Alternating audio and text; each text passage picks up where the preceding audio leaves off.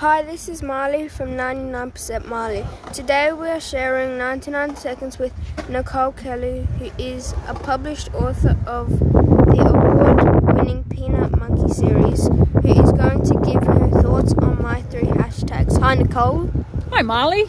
So what do you think about 99% kindness, 99% gratitude and 99% courage? I think kindness is about having the grace to put ourselves in somebody else's position, or have the grace to step back and allow ourselves and others to make mistakes and come back from those. I think gratitude is about accepting where we are, in wherever we are in our journey or what we're doing, and knowing that maybe we could do better, maybe we could try better, but it's also about being thankful for what we already have and then working out what we can do with that to create something else that we want.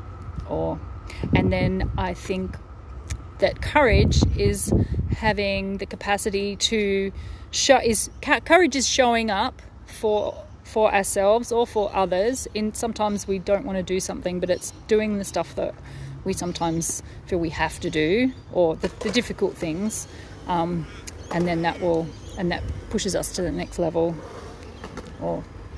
Thank you for spending 99 seconds with me. Please spread kindness, gratitude and courage. Thanks, Marley.